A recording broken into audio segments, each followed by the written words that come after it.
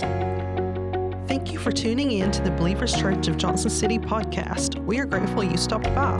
Regardless of where you are in your faith journey, we hope today's teaching is both challenging and also encourages you to move closer to Jesus. You can subscribe to the podcast if you want weekly messages, leave a review of your experience, and if you wish to become a giving partner, you can do so by visiting our website at believerschurchjc.com. And of course, we want to encourage you to come see us in person. We are located at 6110 Kingsport Highway in Johnson City, Tennessee. As always, we hope you enjoy today's message.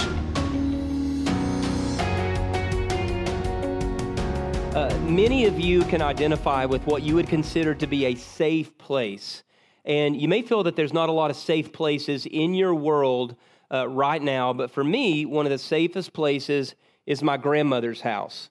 This is the only place in my family. Everyone else has, sold their homes and moved on to different places or maybe even moved across town.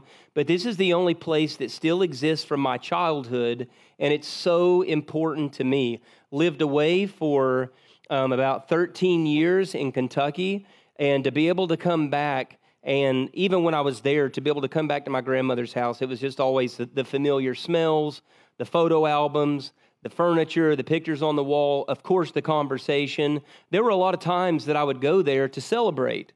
It was birthdays, holidays, all of those kinds. In fact, just July the 4th, this past Monday, we went there for a little while and just talked, and it was wonderful. My grandfather's passed away. My grandmother is still living. If I tell her age, she will kill me, so I'm not going to do that. But it's just wonderful to still have that environment. But I can also tell you that there were many times that I came there hungover. She didn't know that, but I was just in a really bad headspace. There were times when my anxiety or my depression were very high, or times that I'd been through a breakup, just the hard things that you go through in life. And it was one of those places that always felt very, very safe. When discussing the post-COVID church, and this is where we're at right now, I use post-COVID meaning that we're not in the place that we were. The post-COVID church, pastor and author Tim Keller talked about the importance of the church being a safe place. We want the church to be this beacon of hope, this light. A lot of people in society today do not see the church in that same way, but as people are trying to come out of isolation, as some people are trying, they got used to the isolation, and now because of levels of anxiety or different changes within their mind and within their body, they would prefer to stay home. We want people with all of the problems that are going on around us to be able to see the church as a very safe place, a place of hope, and a place of great expectation. Now, unfortunately, most people in society do not see the church this way. They see the church as a very scary place. They see the church as a judgmental place. They see the church as a place full of hypocrites. They see the church as a place that is very stuffy. So whenever they think about safety, or whenever they think about a place that they can come to feel better, to be within this Christ-centered community, that's not what they think about. Safety is not one of the first words that is going to come to a lot of people's minds. Now, if this is true, and it certainly is in so many cases, Believers Church, I believe, is doing a very, very good job of recognizing this and paying attention to this in the lives of people. So if you're in here today and this is your first Sunday here, maybe you've been here just a few times, maybe you've been here for a long time, but you just had a really, really bad week. Or some things have been going on that you just feel like you can't talk to anybody about. I need you to understand this. Please hear this. You are loved in this room. I'm not just talking about the love of God. Some of you know you're loved by God. Some of you struggle with the idea that God could love you. I'm talking about the people that are here right now. You are loved. You are safe. And there are a number of different places that you could be coming from psychologically, what you might be going through. We're here patiently to help you work through those things. This is a safe place. As we continue in our series, Unstoppable Church, we've been going through the book of Acts. I can't even remember what part we're in. I think we're in part 11, maybe part 12, but we've been doing this, and we're going to go probably about 20 weeks. It's probably about how long, and then we'll pick it up next year at some point, because we're not going to be able to get all the way through the book of Acts. But we're going through this series, Unstoppable Church, and what I feel like we see today, if you want to turn to Acts chapter 5, is a great representation of what this is supposed to look like. And this safe place that we're going to talk about is a place that is often referred to as Solomon's Porch. So Acts chapter 5, we've been through some of it. We're going to look at verses 12 through 16, just a little bit of scripture today. The last 2 weeks ago, we talked about unity and what Christ-centered unity is really supposed to look like. Last week, we talked about division and the reality of division in the church and what that looks like. So Acts chapter 5 is where we're going to be today. We're going almost verse by verse through Acts. Acts chapter 5, we're going to look at verses 12 through 16. This is what the scripture says. The apostles performed many signs and wonders among the people. They would come together regularly at Solomon's Porch. No one from outside of the church dared to join them, even though the people spoke highly of them. Indeed, more and more believers in the Lord, large numbers of both men and women, were added to the church. We've seen this almost every week. People added to the church. As a result, they would even bring the sick out in the main streets and lay them on cots and mats so that at least Peter's shadow could fall on some of them as he passed by. Even large numbers of persons from towns around Jerusalem would gather, bringing the sick and those harassed by unclean spirits. Everyone, the scripture tells us, everyone was healed. So the early followers are primarily meeting on Solomon's Porch because they've outgrown every area. The circumstances would be that we just grew so fast that even if we tried to have 2, 3, 4 services, we could no longer even meet here because there were so many people being moved by the Spirit. There were so many people that were coming to know Jesus. And there's something critical that is going on for this infant church. It's still really early at Solomon's Porch. And I think that this transition is something that the church needs today for full renewal. There are a lot of churches that are meeting right now or will meet in about an hour around our town and a lot of other places, and they're just going through the motions whenever they get together. But what is it that's happening on Solomon's Porch? What is it that we can recognize in this passage today? The Believer's Church, as we talk about movement, as we talk about multiplication, as we talk about sending people out, and as we go forward the next few weeks, this conversation of sending out is going to become more and more challenging for you guys. It's going to require some of you to think in a different way. So what does this passage tell us? First, the church is spreading, the reputation is improving, and it's really important, and the visibility is growing. All right, so the church is spreading. Numerically, it's growing. The reputation is improving from this sect that is just kind of an outgrowth or outbirth of Judaism with Jesus as the Messiah. It's really starting to gain a greater reputation in the visibility, just by the nature of the size, and just by the radical nature of the way that people are living, people are starting to see more and more. So why can we say this? Why can we say that these things are true? They are growing. They are building influence among outsiders. Are we building any influence among outsiders right now? I'm a cynic by nature, but I'm just going to say no. We're really not. We're the judgmental people. We're the people that used to have a lot of say-so in America, used to be an entity that was growing, used to be something that was at least considered a little bit positive, but today, not so much.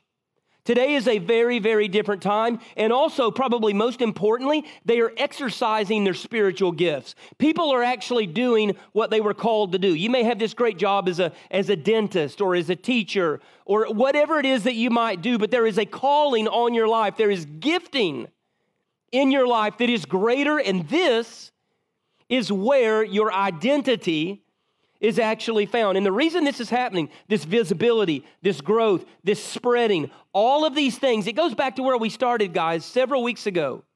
In Acts chapter 1, before Jesus leaves the earth, he's with the apostles. He's with the disciples for 40 days. And one of the things that we talked about before Jesus ascends is bringing kingdom values here. So the reason that they are spreading, the reason that they're growing, the reason that all of this looks so positive is that people are actually seeing Jesus in their lives. Love for neighbor, they're practicing it. Proclamation of truth through the Holy Spirit power, they are practicing it. Living this communal lifestyle where they're taking care of one another and meeting the needs of the less fortunate. They're living it, and the church is not living those things today. You see, we have no one to blame. You want to blame culture, you want to blame CNN, you want to blame all these. We have no one to blame but ourselves. You may not like that, but we are not living bold lives for the cause of Christ. So this is what the passage tells us. No one outside of the church would join them. Listen, trust takes time. It's not something that happens overnight. No one outside of the church would join them, even though the people spoke highly of them. That's a step in the right direction. Even though there are a lot of people that say, I am never going to Believers Church, I do hear some good things are going on there. I do hear that there is some progress, there's some movement. Did you know so-and-so is doing so well with their life right now? Maybe you need to consider going down there and seeing what that's all about. No one outside of the church would join them, even though some people spoke highly of them. Indeed, more and more believers in the Lord, large numbers of men and women were added to the church. And today, we are witnessing the exact opposite. Now, it may be true that the church is increasing in areas of the global south and just spreading all over some of the poorer and also hotter areas of the world. But we are seeing this great decline in an area where Christianity used to have such strong roots in North America, in Europe in the 90s. And then we just started to follow that trend. We see the visibility is declining. We see the reputation is suffering. Ask yourself why. You tell yourself, oh, it's just the enemy. Oh, it's the influence of culture. It's all of these bad things that are going on in the world. Why are we losing visibility? Why are we declining? Why are we not growing?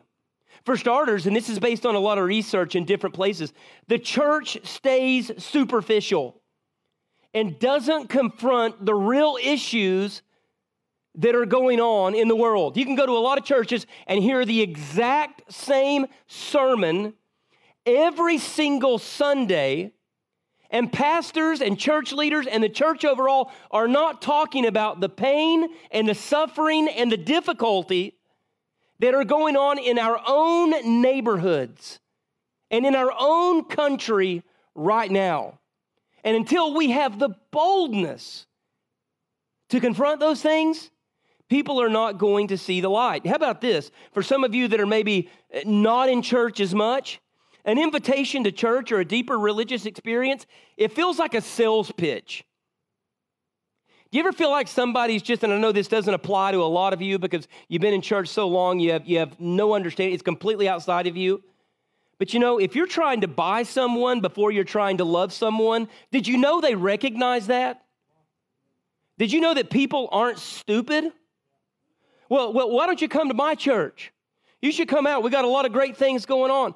Well, can we at least hang out first?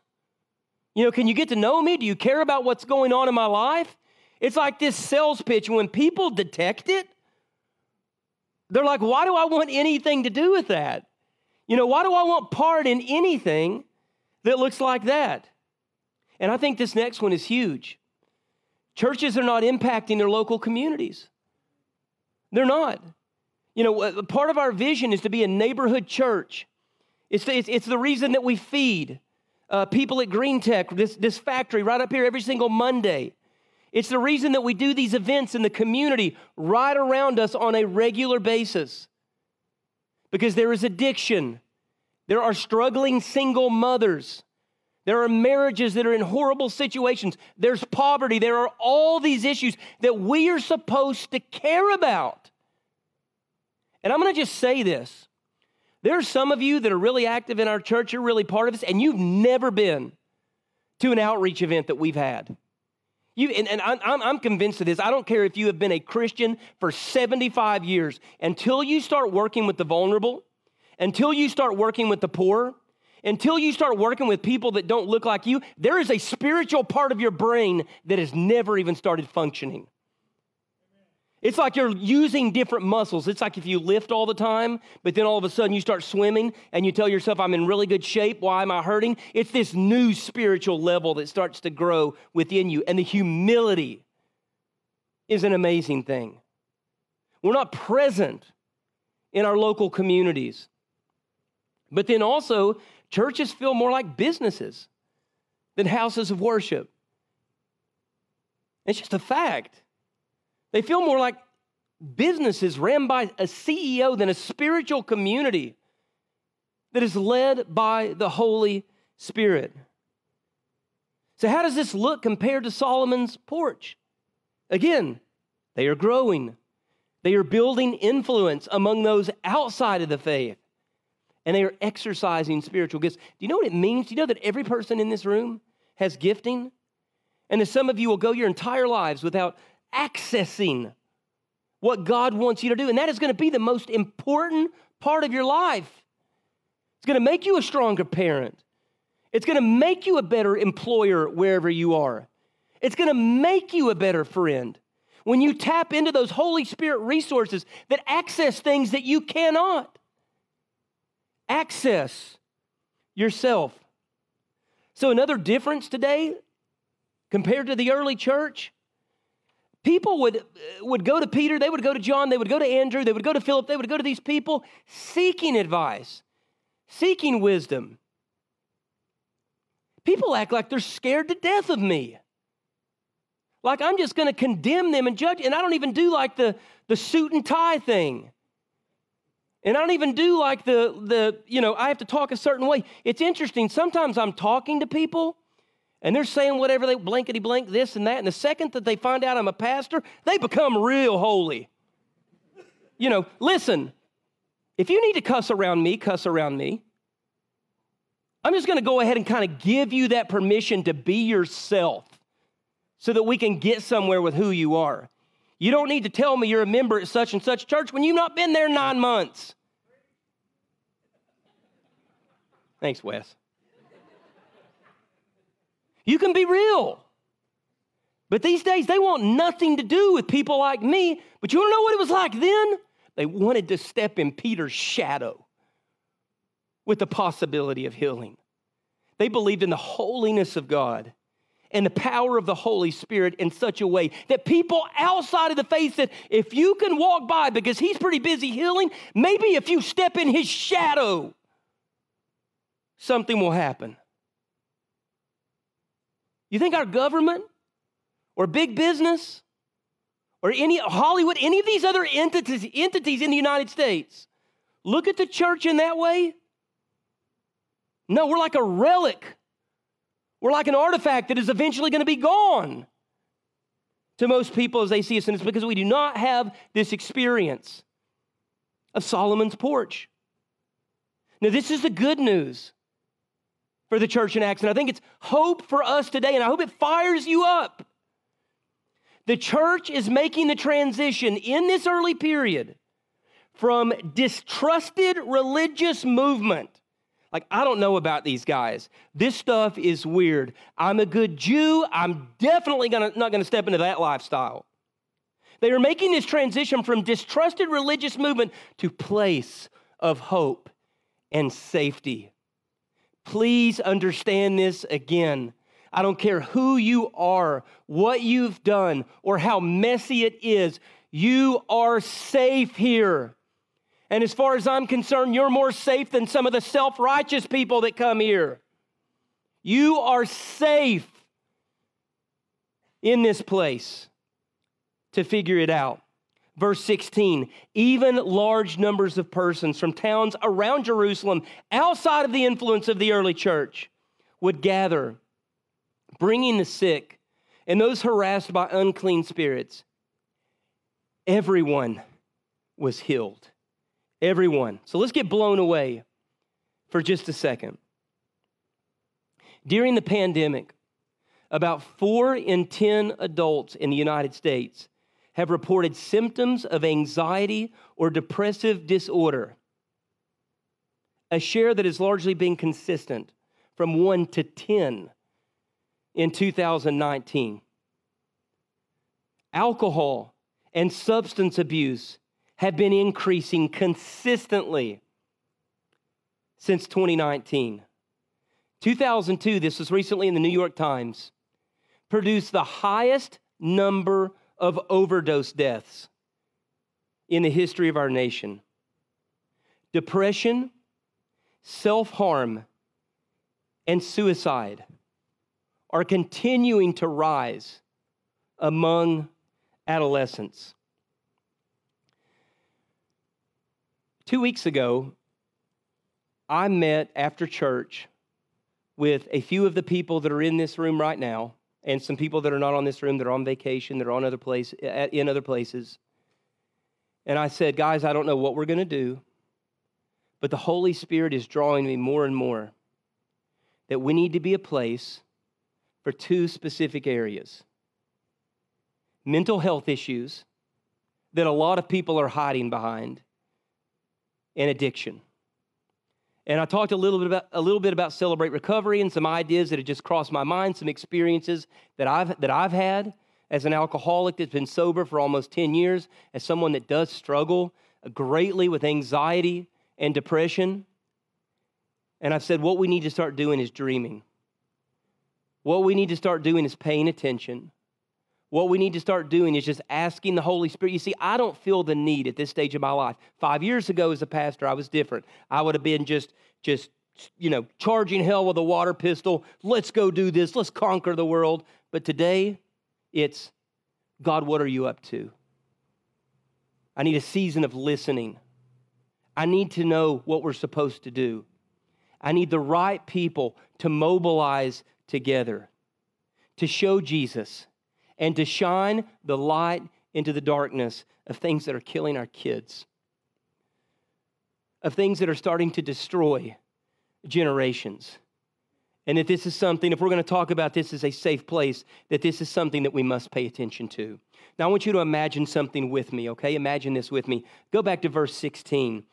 Even large numbers of persons from towns around Jerusalem would gather, bringing the sick and those harassed by unclean spirits. Everyone was healed. Now, let's place this in the context of our conversation. Even large numbers of persons from towns around Believers Church would gather, bringing the addicts, the drunks, those harassed and struggling with mental illness or mental health issues. Everyone was healed. Imagine if that's the place that we could step into. You see, this tests our faith as far as what we really believe and how much we really believe it. Now, you can develop some really good programs, all right, which we will do. And you can develop some necessary training, which we will do. But we need a movement of the Holy Spirit to take hold of this place and the chains that some of you in this very room and that some of you are watching online right now are going through, and those chains will be broken. It will be, I promise you, those individuals that push and move this church forward, not me. So where do we start? And what do we do? This is what I'm praying about right now. So this is what people started to say about Peter's ministry in his life. Maybe he's all right. I'm not sure that I can believe that stuff. I'm not sure how real that is to me. But your uncle's struggling? Take him down to Solomon's porch. I've heard some things are going on there. Why don't you come with us? No, I'm not going down there, but why don't you take him down? Something is happening down there. Take him down to Solomon's porch. I hear people are struggling left and right down there. Do you know Titus's mother? She couldn't see for 7 years, and now she has full sight. Take her down to Solomon's porch. There's help there. People are getting well. And they're not just getting better. They're becoming whole. They're finding this new identity. And then whenever this man or this woman makes this decision and these chains are broken, their children are changed. They're breaking generational curses based on their upbringing and how they were treated. Take them down there. Now, if Peter were here today, this fisherman turned church planter, this would be his thoughts. Bring that addict here. Don't push him away. Don't tell them they're not welcome at the church. Do not tell them they need to clean up and then come to the church. Bring that addict here. We want to love him. We want to show him there's another way. She feels like she can't go back to her old church because of her divorce. Everyone's talking about her. Tell her we have a place for her. Tell her this is somewhere she can. Tell her that we will help her. We will walk through this situation with her as she heals. That's what we're going to do. Give her a ride. We'll take her in. She's safe here. That 13-year-old girl is cutting herself? What? That 13-year-old girl is doing that? She never leaves her room? She doesn't feel good enough? She is fearfully and wonderfully made. Bring her here. Bring her to Believers Church. We're going to give her a place. We're going to work with her. And the shame and the guilt and all of this garbage that social media has pushed in, Jesus is going to wash out. Because she is fearfully and wonderfully made. You know what people think whenever we talk about a safe church, and this is a particular kind of Christian? They're just ready to tolerate sin over there. You heard about that? It's safe. Go to that safe place where they'll tell you what you want. I am a sinner that is broken and only whole by the grace of God. You come here, you're going to be helping me as much as I can help you. Because iron sharpens iron. There is a time and place to talk about sin and the reality of sin and how to repent and step away from sin. And there is a time when people need an embrace. And you tell them things are going to be okay. God will work out all of the details of their lives. We don't have to be their judges. This is what John 4:14 says. And if you fall into this category, I want you to understand this, because there was a very, very broken woman at a well, and she needed a safe place. Whoever drinks from the water that I will give you will never thirst again. Your self-esteem is shot. You feel like you can't go forward. You've been broken because everything that your family tells you that you are, or I hate to say it, but everything that the church has told you you are. Church trauma is a real thing. And a lot of people have suffered from it. But you take a drink of this water, you actually taste what Jesus has, you will never thirst again. The water that I give you will become into those who drink it a spring of water that bubbles up into eternal life. What does the Holy Spirit's anointing do for desperate people? What does it do for people who have been damaged and people who have been hurt? What makes this possible? Verse 15. They would even bring the sick onto the main streets and lay them on their cots and mats so that at least Peter's shadow could fall on some of them as he passed by. What makes this possible? How is it that this works? If you're old enough, you'll recognize these lyrics.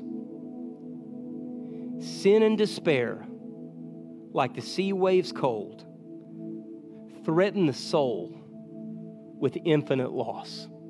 Infinite loss. I'm done. There is nothing else for me. I tried church. It didn't work. Grace that is greater. Yes, grace untold points to the refuge, the safe place, the mighty cross. Jesus loves you. Jesus cares about you beyond anything else that you can possibly imagine. The comfort or the safety that you may feel at a certain home, with a certain parent, with a grandparent, with a former guidance counselor, with a boss, with a mentor, whoever that might be, does not compare to the love that Jesus has for you. I plead with you,